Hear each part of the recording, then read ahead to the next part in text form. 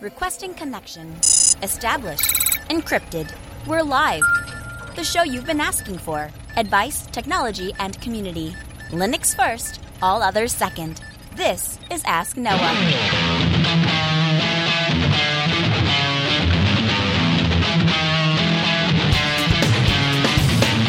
Live from Altispeed Technologies, the show that puts you, the listener, in the driver's seat because you are the content. The phone lines are open to be a part of the program. It's a free call, 1-855-450-NOAH. That's 1-855-450-6624. Give me a call. We'll have a conversation about your tech questions or business and tech questions. Linux advocate, above all else, small business owner, and now host of the only radio show centered around you, the listener. Welcome to the Ask Noah Show. My name is Noah Chalaya. So good evening to you all. Another hour of the Ask Noah Show kicking off. We're happy to be here. I want to start out by making a correction in last week's episode. There is a group of people, and they make snaps for Ubuntu. And there's a software that does the snaps. And we're going to talk more about snaps in a future episode because I think it's something that we haven't really covered in its full potential, and I think it's important. And we actually had a question on the air about snap packages. Now, that is Snapcraft. The people that we interviewed were from a project called snapshooter.io. And if you remember from the interview, these are people that are using DigitalOcean to, or rather, they have a backup service for DigitalOcean that allows infinitely more flexibility than what DigitalOcean themselves offers. And so, they were kind enough to come on the program, and we had a really great chat with them, and I think they're offering a really competitive product. And then I totally screwed up and set the wrong website, and I put the wrong website in the show notes. So we have that corrected from last week, but I'm just at the top of the hour. I just want to make sure I make a correction. Snapshooter.io, not Snapcraft. And yes, I know the difference. And it's actually kind of funny. Like, that was a really great opportunity for someone to troll me, and y'all didn't. So, yeah, y'all missed out. Anyway, another exciting thing I want to get to. I should mention we're not taking calls tonight. We don't have the phone lines open because Wendell Wilson is joining us from Level 1 Techs, and we are going to talk his ear off, and we're going to run him right into the top of the hour. So we're not taking calls. I'm so sorry if there was somebody that had a really important question. We'll get to you next week. Starting January 2nd, we are moving to Tuesdays. We're going to move to Tuesdays at 6 p.m. Central. That's 4 p.m. Pacific or 7 p.m. Eastern, 12 a.m. UTC. See how I have all that lined up and in my little notes right here, so I can just read that off and sound all professional. Of course, you can find out if you went to jupiterbroadcasting.com/calendar, and robots will convert it into your local time zone. So starting January 2nd will be the first day we're switching to Tuesdays. And what we're going to do is we're going to partner with our friends Linux Unplugged. And so as they wrap up their program, we're going to come in right after them. And so Tuesdays is just going to be like the Linux day. If you want to have like nonstop community Linux involvement, you can join Linux Unplugged before that. And then shortly after that, we will have the Ask Noah Show. So that will be kind of cool. And lastly, thank you to everyone who did our War Stories episode. We are going to release, that was on Saturday, and it was extremely well received. We filled the entire hour up with phone calls. That episode is going to come out later this week over the Thanksgiving holiday, so you have a little extra something to get you through the holidays. So if Uncle Henry is at the house and Uncle Henry wants to talk politics and you just want to talk about sweet, sweet Linux, that's all you do. You just put your Apple iPod, what is the wireless things called? iWire, I know wire, whatever they call it. Put those in. You can listen to the Ask Noah Show. All right. So coming up the rest of this hour, we're going to fill it with Mr. Wendell Wilson from Level 1 Techs. Our next guest is someone I am super excited to introduce. Now, I have followed this guy for quite some time on the internet, and if there's one thing I've really come to respect and appreciate about him, it's that where there are some others in the tech space that get lost in the social minutia and the politics of technology, this guy, he sticks to the facts, and he gives pure technical gold every time he opens his mouth. Joining me on the program for the first time is Mr. Wendell Wilson from Level 1 Techs. Hey, Wendell, welcome to the Ask Noah Show. Hey, how's it going? I'm what an introduction. I don't know. I don't know about all that, but right. I'm here, so I guess that's good. Yeah, you have to your signature line, right? I'm just some bozo. Yeah, I literally am just some bozo. So I've seen some stuff in my career, but other than that, it's yeah. The thing is, though, you are a guy that has a passion for technology and a passion for Linux, and that makes you a friend of this show, and it makes you super interesting to our audience. So I really appreciate you taking the time to be here. So you have worked and produced a number of videos on a plethora of technology, a wide range. But I know that one thing that you and I are going to see eye to eye perfectly on is Linux. So tell me the story. How did you get started with Linux? What was your first draw to Linux? I don't think you've got enough time in your program. That's what I like to hear. See, I told you we were off on the right foot. So Linux for me goes back to probably 1996, 1997, 1998, somewhere through there. I mean, it was really like, it was a fantastically ancient kernel. Like, there were murmurs about kernel 2.0, but I really got started before kernel 2.0, and there was nothing. And it was another student and I was a student at the time, and so another student and I were basically aliens, as if deposited from Mars or something with the rest of the student body. And so it was very much a Windows Novell, well, DOS and Novell, and a little bit of Windows world. And the technology at the institution was, shall we say, abandoned. It was deposited like as if, it was alien technology, and as if by osmosis people would sort of learn the technology. And so, people would hit it with rocks and sticks, and the technology would fail. And so I had a computer, which was kind of a big deal at the time, and it was put together from scraps and e-waste and technology. And that's a whole other story. But to make a long story short, it was like, Windows was kind of frustrating. Windows was kind of fun because I like to play games too, but Windows was also kind of frustrating because it was hard to actually get work done, right, and do interesting things.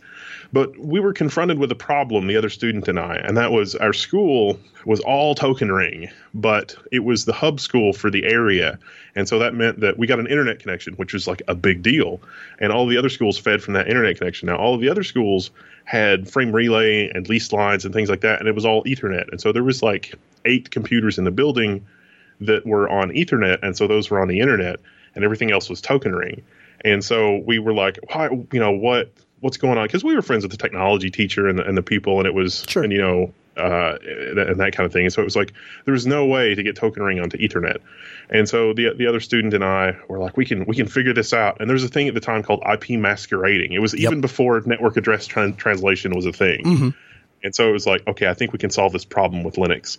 And I want to say that Squid was also a thing. Like, we also had a Squid proxy kind of a thing. Mm-hmm. So we went from an IPX network. So we helped sort of set up IP on the network, and go from IP in addition to IPX, and set up a TCP stack on Windows, which was a big deal at the time because Windows didn't really even properly support TCP. Mm-hmm. And then we would do IP masquerading with Linux, and it was like, we solved a problem with Linux. This is amazing.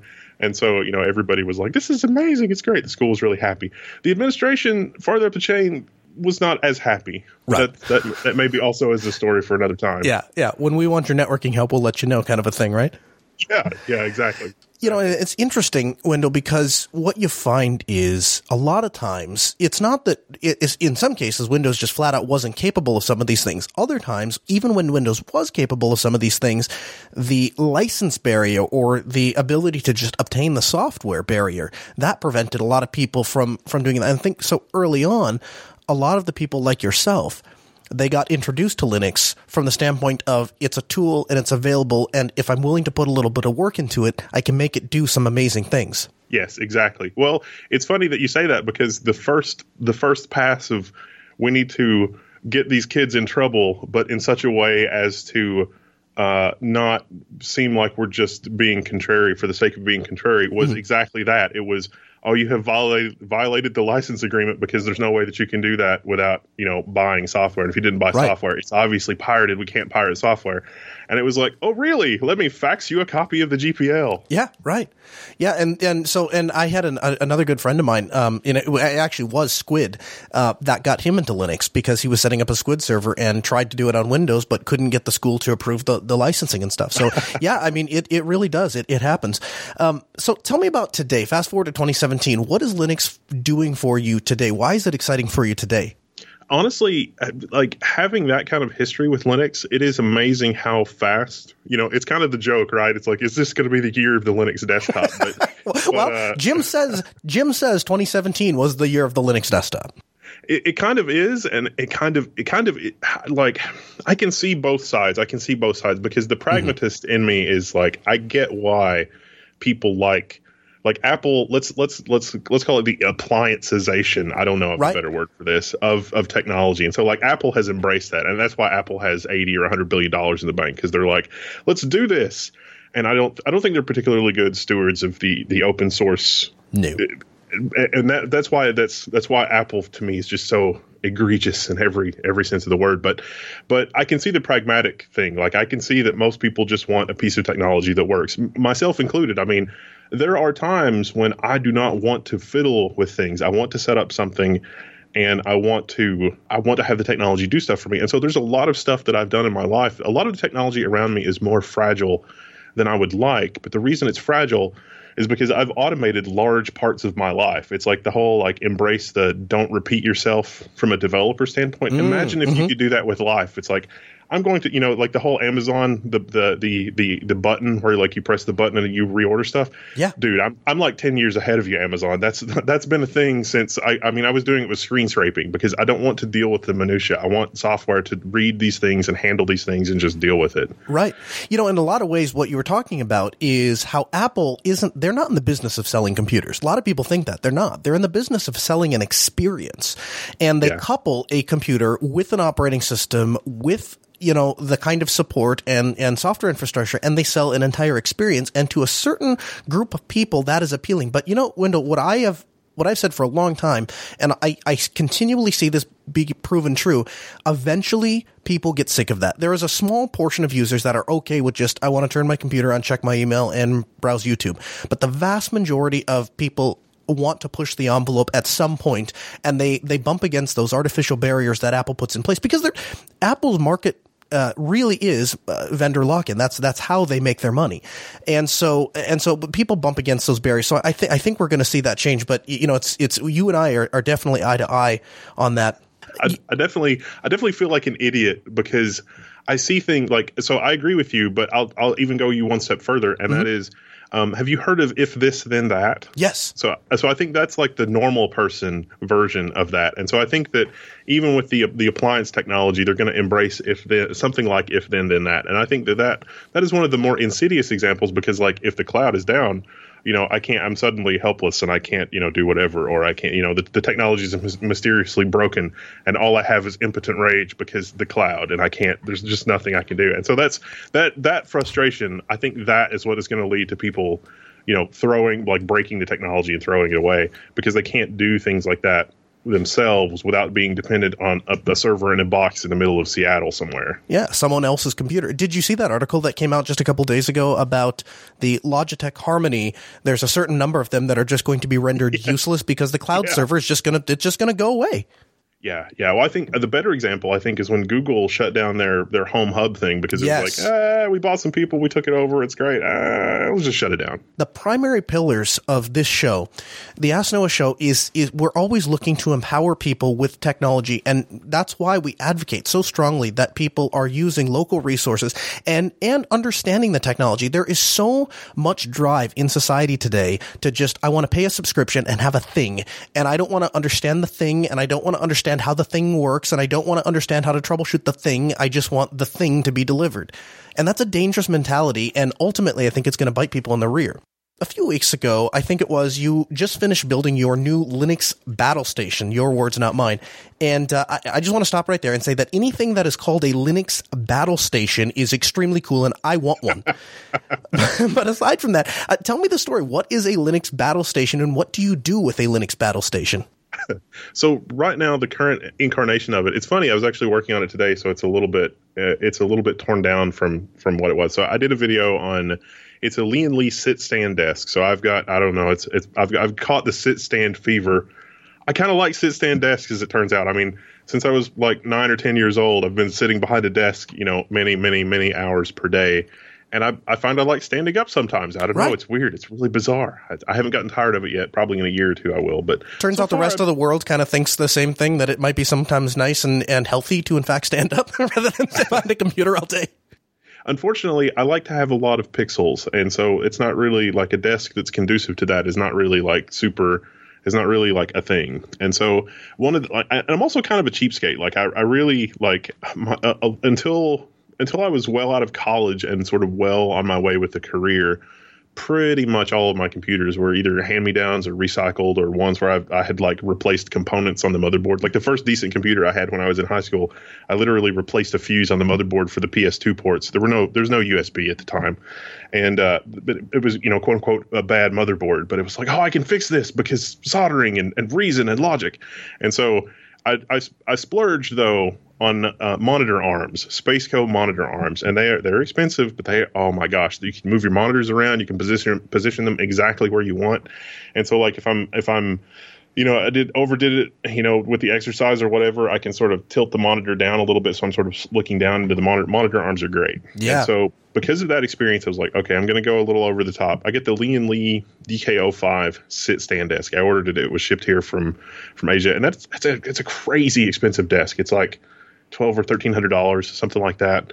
And it'll hold two full systems. It's two ATX systems, or one eATX system, and one ATX system, two power supplies, and it sits stand, and the computers sort of go in the bottom. And so I've set that up right now. It's a Threadripper system. There's a single system in it right now because I'm working on the other system that's in there. It's a 16-core Threadripper with 128 gigs of RAM. Wow. And some NVMe storage. And I'm redoing the monitor setup because I was not super happy with the monitor setup. I had a single 40-inch 4K and 224 like 1080p monitors from a long time ago. Yeah. And so I bit the bullet and I was like, okay, I'm going to do four 4K monitors, 32-inch 4K monitors, and it's just a simple 2x2 configuration, so 4 DisplayPort connections. I do the PCI Express pass-through and things like that, but I use that for development and surfing the internet and goofing off on YouTube and running Windows virtual machines, and sometimes seamlessly, sometimes I dual boot, depending on whatever it is that I want to do. But I find most of the time for the Windows applications that I have to run, the PCI Express pass-through stuff works fine because I can give it a GPU, and then I can still game, and I can also do the applications that need GPU virtualization. It's very pragmatic. It's very like the Stallman-esque among you will be frowning, and I can see the furrowed brow, but I'm pragmatic. I just want to get my stuff done. We lost the Stallman guys at the beginning of the episode when I didn't say GNU/Linux, so it's fine. They tuned out. And I want to get into the virtualization here in a little bit, but my understanding is that the MSI board that you have, they're actually custom writing some UEFI code for you to facilitate some of the stuff you're doing. Talk to me about that. Yeah, MSI has been really, really great. I mean, MSI is a huge company. They are sort of partnered up with AMD. They're one of, like, from talking to the people inside of AMD feels like that they don't, I mean, in not so many words, I'm sort of creating some controversy where perhaps there is none, but the impression that I got from talking to people at AMD, because MSI sent me to AMD's campus in Texas, which was a crazy amount of fun, and I got to do the press thing, but I also got to talk to the engineers, which is sort of the unusual thing, because usually the people that are press and gamers and people that are going to build buzz around the products can't ask things like Git repositories and tell me about what's going on with the AMD open source side of the world versus like the closed source side of the world. And right. You guys have been doing open source for 10 years, but right. I don't understand because it seems kind of schizophrenic. Can you explain it to me? And that's a story. That is a wonderful, interesting story in and of itself.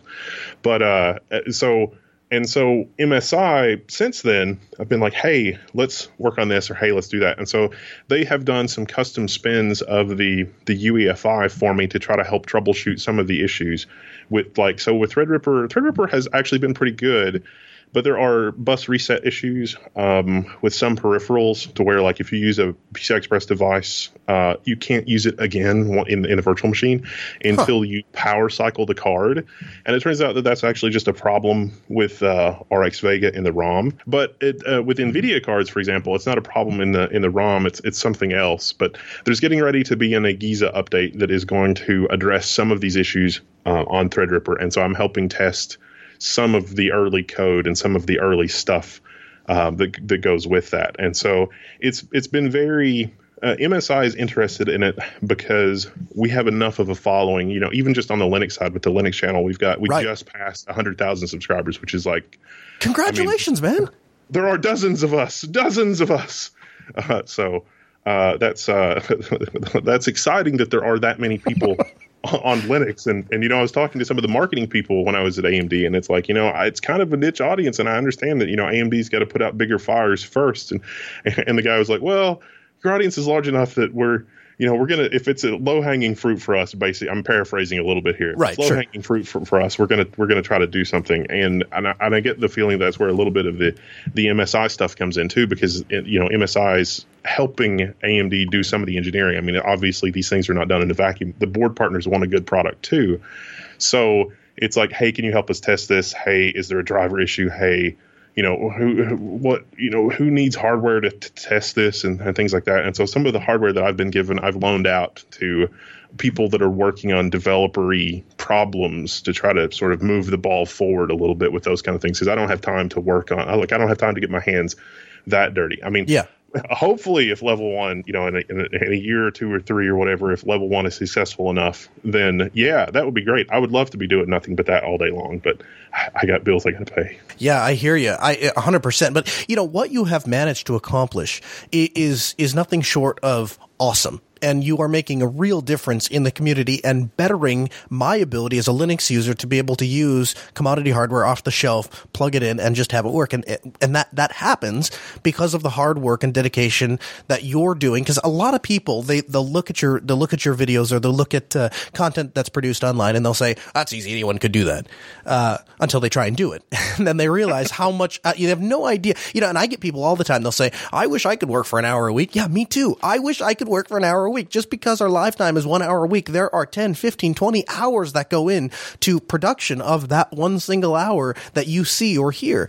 And people don't always understand that behind the curtain. So a huge thank you, because it is appreciated to those of us who do know how much work you're putting in to make something like that happen. It is a crazy amount of work, but I would be remiss if I'd really 90% of the awesome stuff that I've done has really to just bring other developers in and other developers to the table. And like, Jeff from HostVision, he's a guy that I've been talking to for a little bit. I don't know if you guys know, but Ryzen's not on the Threadripper side, but on the Ryzen side with QEMU. So like the whole virtualization thing, it's like if you use Zen, it's basically fine, but Zen is sort of a pain for other reasons. But right. QEMU is pretty good. But QEMU, you get bare metal performance, but there's the NPT bug.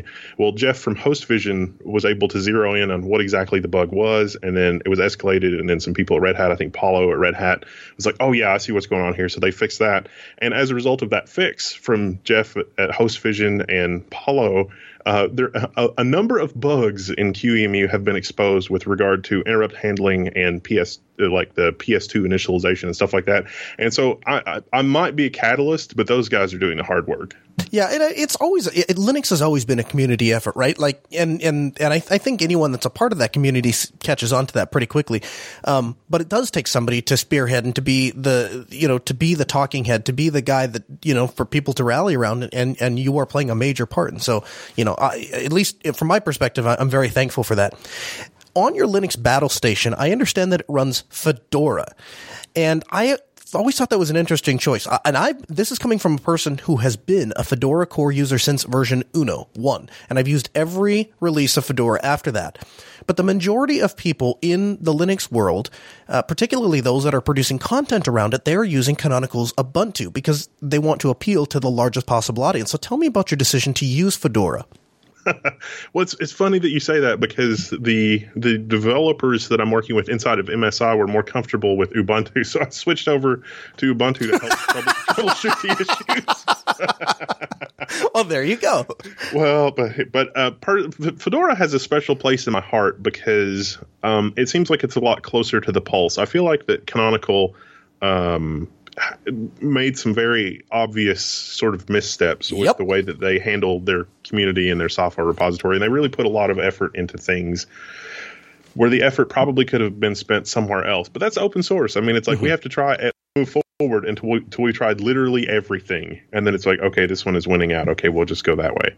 Whereas in the commercial world, it's like, okay, we're going to sort of pragmatically set the direction here, and we're going to hope that this works out. And if it fails, well, then the business goes under or whatever. But there's no effort really sort of put in on that side.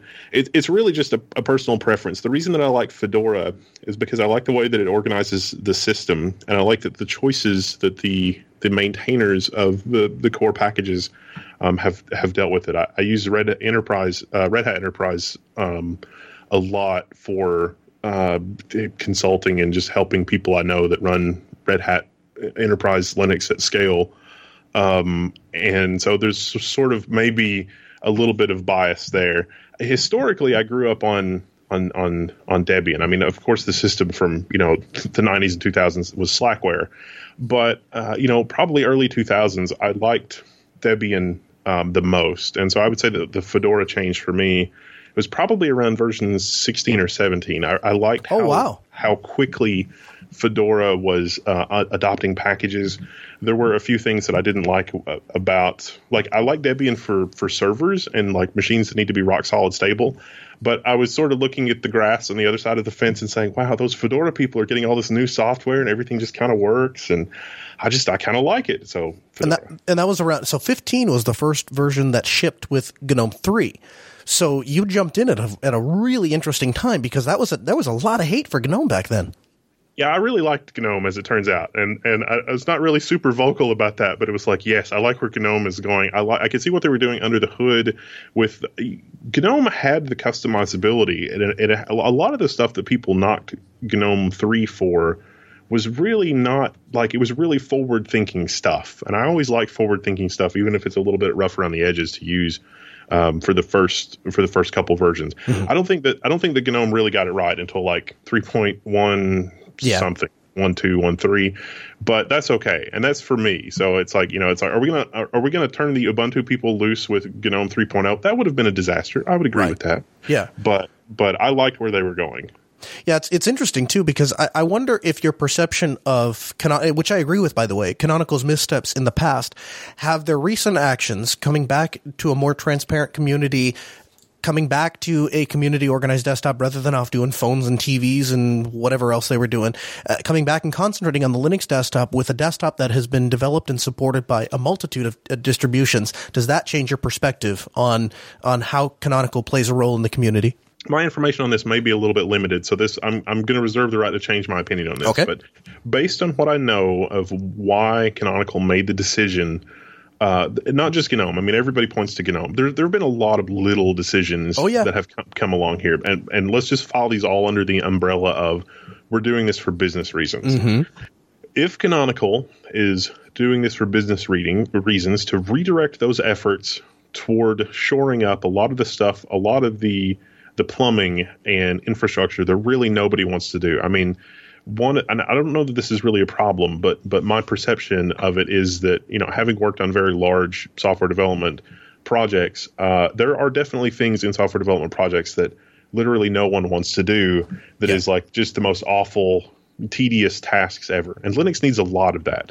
And in places like Linux, the Linux ecosystem, and GNOME, and you can slice that generalization as small as you want and find stuff that needs doing that no one wants to do.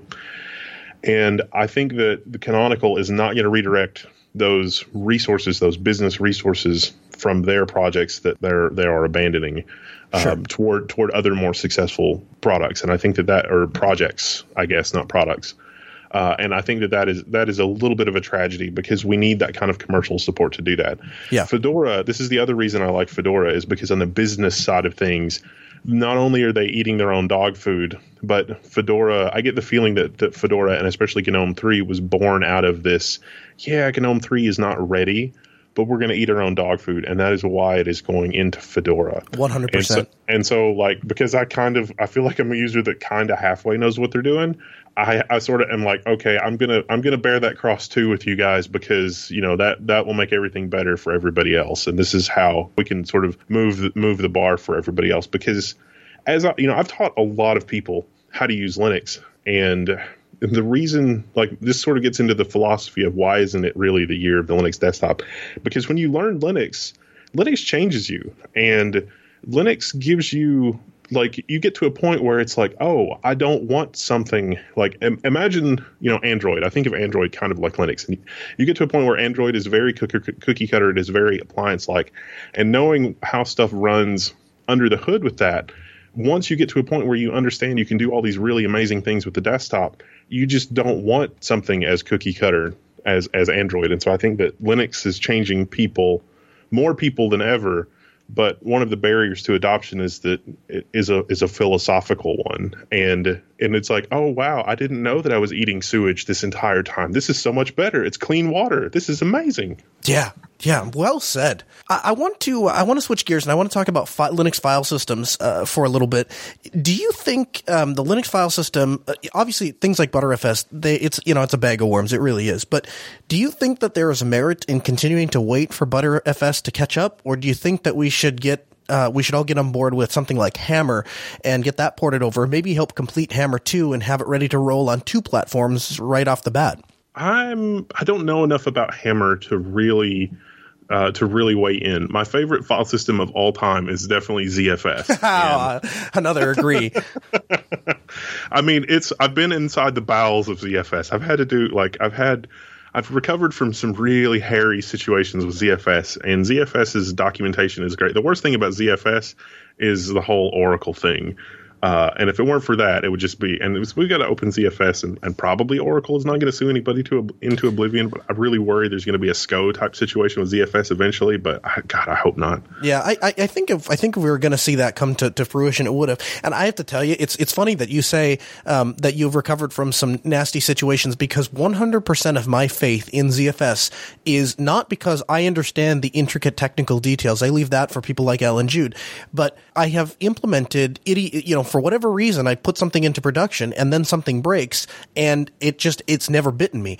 And enough times you see that happen at extremely large scale, and you start to say, man, this is a really, really solid file system, and these people really put some thought into it. And every time I sit down to troubleshoot a ZFS problem, I kind of prepare myself, and I'm like, well, it's not Linux, and so you're probably going to have to do a couple dances, and we're going to have to jump through some hoops. And 100% of the time, it always ends up being easier to recover or fix than I originally thought it was going to be. So yeah, I agree. ZFS it really is I think the future in general of large production ready file systems. I think outside of like the enterprisey needs of ZFS, plus also there's a lot of really cool changes coming to ZFS. One of those is being the ability to rebalance VDEVs. So yes. If you need like the whole like, oh my gosh, I'm going to add some more drives and do some other stuff, and you can do that in probably a year or so. But other file systems, I've also used XFS for like more than 10 years. And XFS, I've always been impressed by XFS's pragmatism, because it's not a super crazy amount of overhead. Pretty sure, if I remember correctly, the metadata is journaled, but nothing else. And in terms of like performance, not a lot of overhead, and basically doesn't break or destroy anything. I've had a lot more success stability-wise on that 10-year timescale than I've had even with EXT2, 3, and 4. EXT2, 3, and 4 are fine, but XFS goes the extra mile for stability. And also, most of the systems that I work on tend to have a lot of teeny tiny files, and so XFS works a lot better in that situation. Even ZFS, with all of its overhead, works really well because of the compression. And I've used Btrfs in a couple quasi production systems, and it has not been terrible. But as soon as the RAID 5 bug came out, I had one system that was using that, and as soon as that came out, it's like, oh nope, I'm just going to migrate this. I didn't have an issue, but at the same time, it's like, wow, this is pretty nuts. It was on my to-do list to do the same style testing that I did with the hardware RAID controllers, where I introduced corruption, and then I wanted to see how the different hardware RAID controllers dealt with it, and then how ZFS dealt with it. And it's like, I should do that with Btrfs. I just never got around to it. And then somebody else did that with like they literally, I think, went to like the man pages for one of the RAID levels and was like, here, do this to test your RAID stuff. And Btrfs failed that. And it's like, wow, okay, cool. Yeah. I guess nobody I would have thought somebody inside Facebook would have done that, but I guess not. In a lot of ways, you got really lucky because there are some major issues. The coolest thing, and I think what you're probably most well known for, at least recently, is hardware virtualization. And so I want to dig into that a little bit. You have done some really impressive and exciting stuff with PCI pass-through.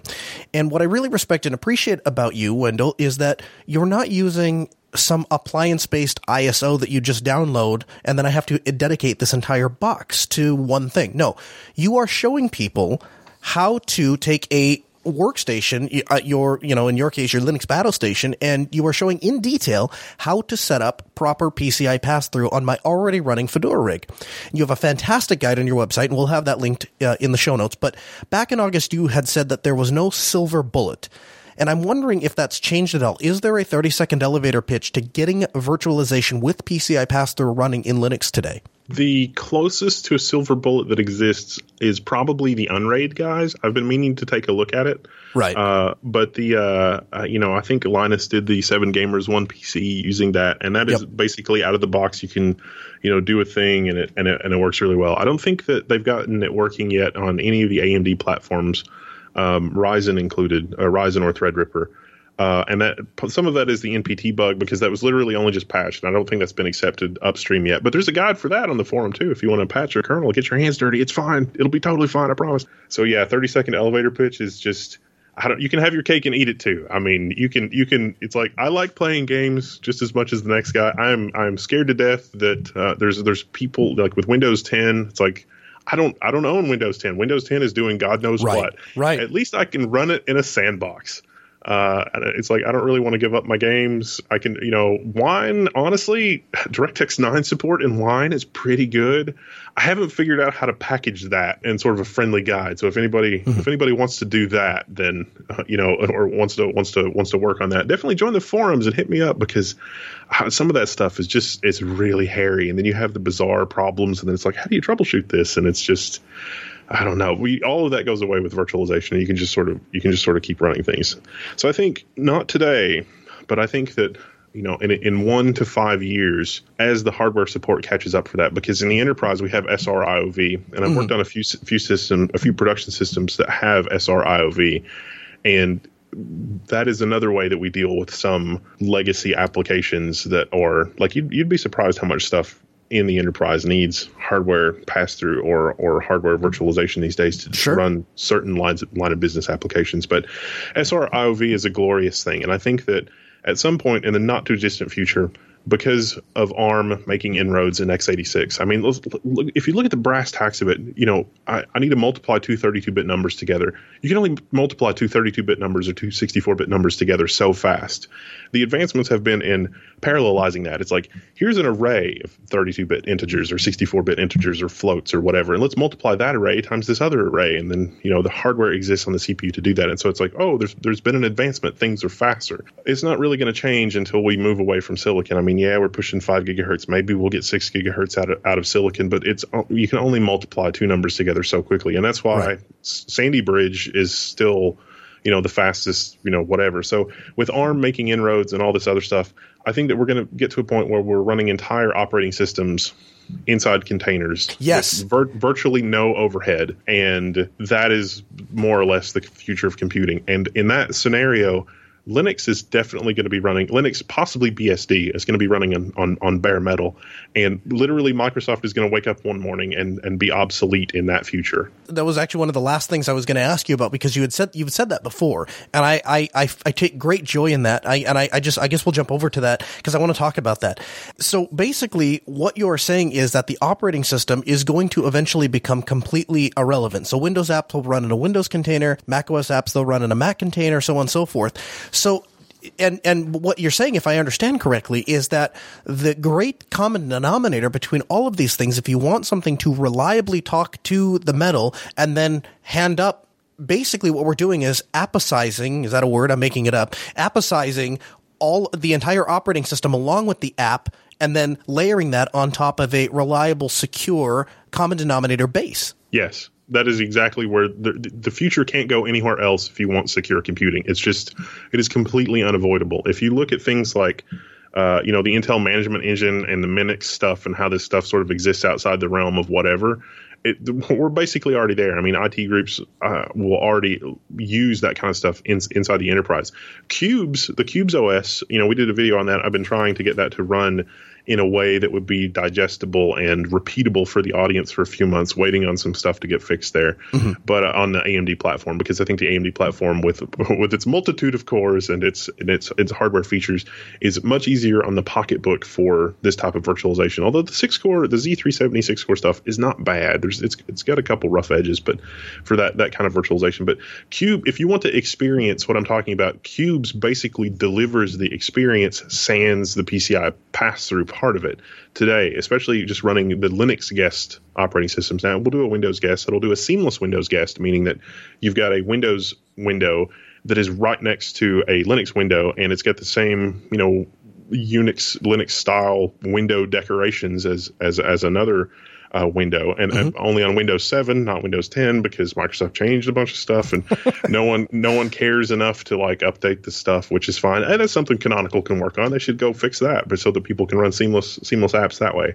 And so I think that it's funny. I always, in the back of my mind, there's a really great story that Joel Spolsky told about Excel. He worked for Microsoft. He's the FogBug software guy. And he tells this really great story about Microsoft Excel, and Microsoft dumped all this money into Excel, and they wanted to take over the Lotus 1-2-3 market. And they didn't understand because they delivered, as of Excel 4.0, they delivered a better product. It was superior in every way. It does everything you need it to. It's great. We're kind of there with Linux today. It's different. Excel is different than Lotus, 1-2-3. Linux is different than Windows. Is different than Mac OS. And if you want somebody that wants the Windows experience or wants the Mac OS experience at Linux, they're going to be disappointed. And that's the problem in some of the messaging today. The situation is basically the same as it was between Excel, I think, and to a certain extent. I mean, this is not very much so. True, but so what was the thing? What won everybody over from Lotus 1-2-3 to Excel? And that was the ability to save and open Lotus 1-2-3. And so Joel Spolsky goes into this very long explanation about how, we were originally just planning to be able to open Lotus 1-2-3 formats, but that doesn't really help because you need to save as Lotus 1-2-3 so that you can send that file back to other people that are still using Lotus 1-2-3. And yes, that feature is completely irrelevant once everyone is using Excel. But today, right now, we have to be able to open and save 1-2-3. And most other, and he talks about how most other software of the day would not permit that. And so I would say that one of the chief complaints among the more Stallman-esque among my audience is no, you should not encourage that because that is really terrible. And I see that. I don't actually disagree with that. But the pragmatist in me is this is like the Excel situation. We've got to open and save, and then all of a sudden we're everywhere tomorrow. And so virtualization is one way that we can deliver that functionality. Do you think that Electron plays a role in that ability to open and save, as you put it? The ability to say, if you go to a software manufacturer like Adobe, for example, and they make something like Premiere, or they make Photoshop, or they make, Lightroom, and you say, if you write your program and write it in Electron. And we know that Electron has the capability and power to run even a program like a nonlinear video editor. If you do that, simultaneously tomorrow, your product will work on Mac, it will work on Windows, and it will work on Linux, and you only have one code base to target. Do you think that's a viable option? I think that for companies that are starting new programs today, they could probably do that.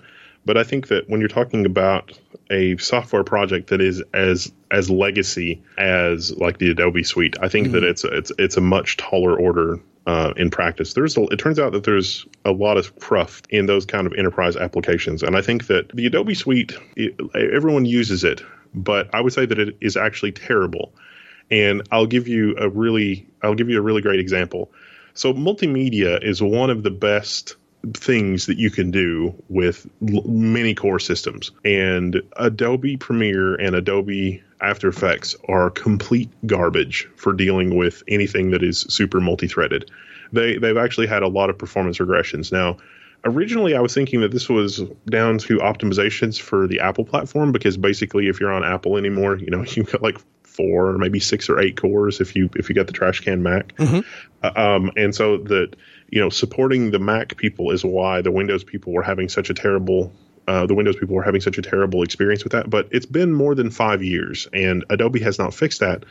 And being able to parallelize your computation for 1080p or 4K video rendering and playback, that is a solved problem. We're not reinventing computer science here. Right. We're not having to come up with any kind of like new parallel computing algorithm or anything like that. And this is a very tiny, very eminently portable to other libraries or frameworks aspects of multimedia. And it's not that I don't think that Adobe is doing any work or that they don't have any engineers, software engineers that know what they're doing. I think that the code base has become so crufty and so much like spaghetti code. This is just a guess. I have no inside knowledge. Right. That it is basically impossible for them to get any forward momentum with any kind of optimizations like that. Because as it stands right now today, if you've got a 5 gigahertz 4-core or 5 gigahertz 6-core on the Intel platform, you will generally have a better experience with the Adobe software, even rendering, using it, things like that, than you will on a mini-core platform like Threadripper. In fact, you can even have performance regressions where the software is trying to use so many threads and something goes wrong internally that it actually will render slower than if you just turn off some of your cores. And that was not always true. I mean, I remember a time when After Effects, I was doing some work for the Sci-Fi Channel, and I remember a time when, with After Effects, you could actually have multiple machines render multiple frames at the same time. This was in an era of like 1 or 2 cores, or 1 or 2. You might have a 2-socket system, which would maybe have 4 threads. And everything was just peachy. Everything worked pretty well. And so I think that because Adobe has not done that, it is not because they are lazy or they don't know what they're doing. It's that because their code base is so crufty that it's going to take a major rewrite to do that. And so if they do a major rewrite, they probably will use a modern framework like, I don't know about Electron, but something. And then it will be cross-platform and all that kind of thing. But right now they're looking at the business decision of it like, wow, we're going to have to completely rewrite everything. Maybe when we do that, we'll go for Linux. But until then, maybe we'll figure out something else. But the nice thing about that is that because it's not super multi-threaded, I can make a compelling argument that's like, hey, if you want to use those programs with pass-through where you've got a little bit of GPU acceleration, right, you're basically okay. Yeah, and at the end of the day, I guess as a Linux user, I don't really care how those software platforms or software programs become available to people in the Linux world. I guess just as a Linux advocate, as a Linux user, I just want to see that happen because I see this chicken or the egg thing. Well, we can't come to Linux because there's not software. Well, why don't you make software for Linux? Well, because there's no users on Linux. Well, but it's the Excel save problem. Yes, it really is. It really is. So I want to go back to this PCI pass-through because again, I think you are one of the experts, so to speak, on it. Do you ever recommend that people try PCI pass-through with NVIDIA, or is it just a bad idea all around? You can totally do PCI Express pass-through with NVIDIA. So if you're using the Zen hypervisor, you will have to patch the hypervisor because the Zen hypervisor does not support hiding itself from the guest operating system in such a way that the NVIDIA drivers will not complain. But the reason that I don't recommend NVIDIA for pass-through is because the NVIDIA drivers literally have a check to see if they're running in a virtualized environment, and if they are, they die. And so if you install the drivers, it's like, oh, code 43, I don't know what went wrong, but it's literally like there is a literal check to see if it's in a virtualized environment. If you already get the drivers installed and you boot up your machine will blue screen. Your Windows machine will blue screen if it detects that it's running in a virtualized environment. With QEMU, KVM, you can specify in your configuration to hide the hypervisor, and that works for now. Sometimes that stops working depending on the driver version, and then sometimes it comes back. I think NVIDIA is trying to walk a tightrope where they're like, well, we don't want enterprise people buying a consumer graphics card and using it in a server, because it turns out for like VDI, especially if you're doing like virtual desktop infrastructure for like six or eight people, turns out that's basically fine. You don't even really need SRIOV.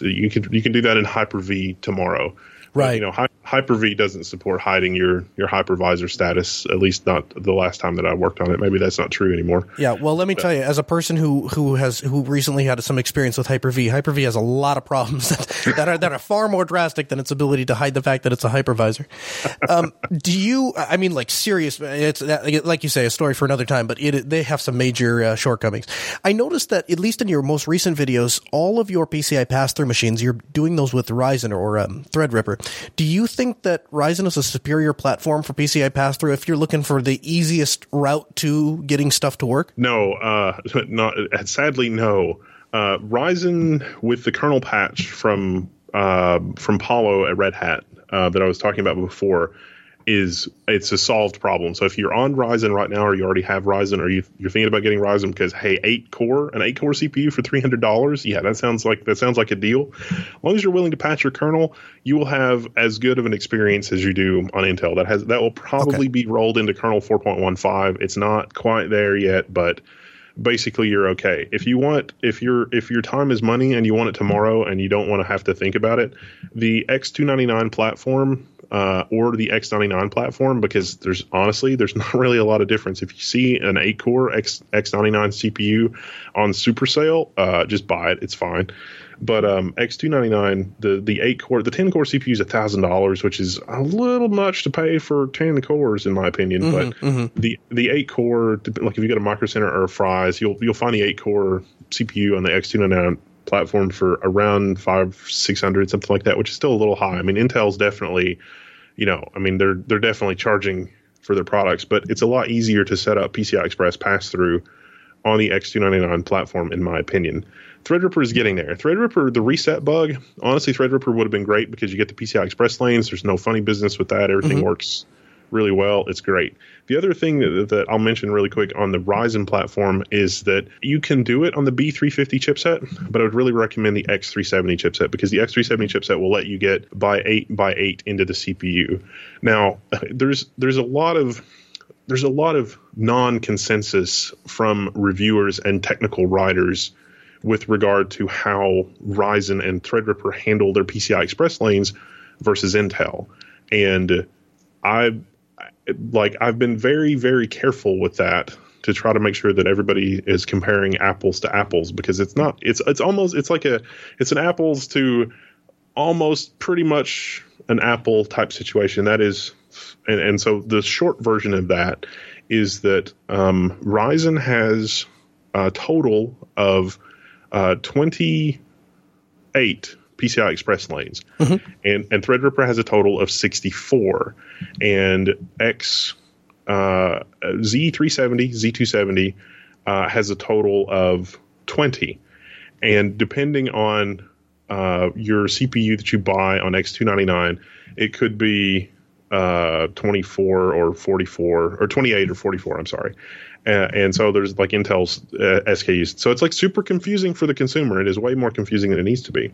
So with Ryzen 7, Ryzen 5, 16 lanes for graphics, 4 lanes to the chipset, and the chipset has a PCI Express 2.0 interface that it provides for peripherals and USB and things like that. Ryzen 7 also has on-chip USB resources. And then there's another PCI Express by 4 3.0 interface for the NVMe. But it's up to the board partners to route those however they want to route those. In fact, you can use Ryzen without any PCH at all. There's AMD makes a PCH that doesn't use the 4 PCI Express lanes. So theoretically, we could see Ryzen motherboards that have, by 8 by 4 by 4 or by 8 by 4 by 4 by 4, I think is more likely for like small servers and things like that, which is really awesome and exciting because I feel like the Z270 and Z370 are limited because Intel provides so much connectivity through the PCH. So like on the Z270, Z370, there's PCI Express by 4 from the CPU to the chipset. And then the chipset has more PCI Express lanes for peripherals. And that's great for low-speed peripherals because, if you've got a mouse connected to a USB controller, obviously that's not using any bandwidth at all. Right, or very little anyway. Yeah, very, very little. So, it's good. But then you see board partners in Intel's recommended implementation to be like, let's run 3 high-speed NVMe drives through a PCH that only has a PCI Express 4.0 connection to the CPU. That's bottleneck city. That's going to be, if you're running RAID, that's going to be terrible. It's going to be really bad. And so sometimes you can juggle those connections and get graphics cards connected for pass through, but you're going to have a bottleneck and you don't realize it. And so some people with the B350 on Ryzen, the B350 chipset, which is by 16 to the GPU, it doesn't break that out or do anything with that. And then some B350 motherboards take the lanes that were going to be used for an NVMe, and they'll provide it to an NVMe slot, but they'll also wire it to a PCI Express slot. So you can't use both at the same time, but you could run a second graphics card in that PCI Express by 4 connection, and that's fine. But PCI Express by 4 is a little bit of a bottleneck if you're running a higher end graphics card, like anything beyond an RX 580. Or anything beyond, like a 1060, a GTX 1060 from NVIDIA. And so it's not like, this is not advertised and this is not covered well in the press or in any reviews or anything. And a lot of the press will say that there's only 16 lanes on Ryzen and there's only 16 lanes on Intel, and the other lanes, it's like, well, wait, those numbers are less than the numbers I said before. Well, the other lanes go to the peripherals and other stuff. But you really have to, it's like, you really have to look at it in detail to like figure it out and understand what's happening and understand like how your peripherals are connected in order to deal with it. Because what you're doing a PCI Express pass through, there are dozens of us, literally dozens. So it's not super popular.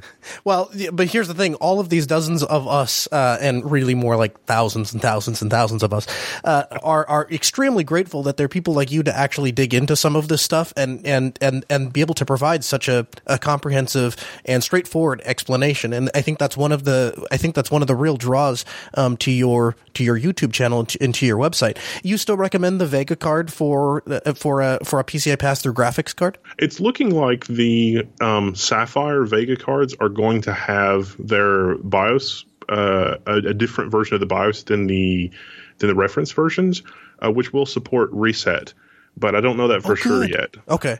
So it's looking like those are a pretty good choice. Honestly, Vega 56, especially if you can get it for around $400, even though it drinks the power, it's a really good deal. In my battle station, I'm still using an Asus Strix Fury as the primary GPU, and then for the pass-through GPU, I'm experimenting with GTX 1080, I think, as well as Vega 64. So I would really love to see Vega getting like a lower-ish power version of Vega, because honestly, I don't really care about the power usage.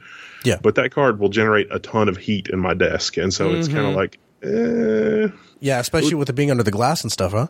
Yeah. So I would kind of like not to do that, but then it's like, well, I don't really want to run the NVIDIA with the hostile drivers. So it's kind of like, okay, well, this card is pretty good. One of the things that I was blown away by, and I guess, having set up hundreds, if not thousands, of virtual servers with libvirtd, I've probably seen this option at some point, but I've never really thought about the practical applications of using it because virtual disks are so convenient and they're so flexible. But you have a video where you describe how you can take a physical install of Windows on an SSD, and you can strip out all of the drivers out of the Windows install, and then you can attach that SSD to a virtual machine and boot that physical computer, on a virtual instance. Tell me about that. Yeah, so this is sort of fun. I call that dual booting, like DUEL as opposed to DUAL. And so you have one installation of Windows on a physical disk, and you can pick. It's like, I want to run this instance of Windows as a virtual machine. I want to run this instance of Windows on bare metal. And so you've got sort of the best of both worlds, but you only have to maintain one Windows installation. Which is pretty nice, I think. You can do it two ways. You can pass through the physical device, with VirtIO once you've got the VirtIO drivers loaded on the host operating system, or you could pass through, depending on your motherboard, you could pass through the entire SATA controller using PCI Express pass-through. And that was one of the ways, like when Ryzen had the virtualization bug, you would really the virtualization bug, the NPT bug, one of the situations where you would really feel that bug is when there was a lot of I/O. And one of the ways around that was to just pass through the entire SATA controller so that the I/O is handled from within the virtual machine instead of the host operating system. So that seemed not to trigger the bug as badly in the performance regression as badly on Ryzen, in my opinion. And so, that is, you can do it either way, and it basically works okay. We've had a few reports of people on our forum where the Windows license complains because you're switching hardware. But for me personally, I've just activated Windows once in the virtual environment and once on bare metal, and it hasn't complained since then. I know that if you have the cloud solution, and you do like the cloud login or whatever it is with Windows, I know in that situation it also doesn't care, even if you've got an OEM license. So, but the bad thing is every time you sign in, I guess it's phoning home to Microsoft or whatever. So, Yeah, that goes back to what we were talking about trying to keep things, local and on your premise. But, I think overall that this technology that exists and the direction that this technology is going has a really bright future. And like we talked about earlier, I'm super excited about this idea of getting to a point where all of our applications are basically running in virtualized instances. Wendell Wilson, everyone, on Twitter at TechWendell. That's TEKWENDELL. The website is level1text.com. Level1text.com. Passionate people about technology and how it shapes our world. Well, Wendell, thanks so much for taking the time to come on the Ask Noah show. We'll get you back on the program real soon. No problem. Thank you for having me. It's been fun. The Ask Noah show continues next Monday at 6 p.m. Central. A huge thanks to Vox Telesys for our call-in system, Ben, our producer, Sarah, our call screener, and Rikai, our video editor. We'll hand you off to Crosspoint coming up next on Logos Radio, KEQQ 88.3 LPFM, Grand Forks.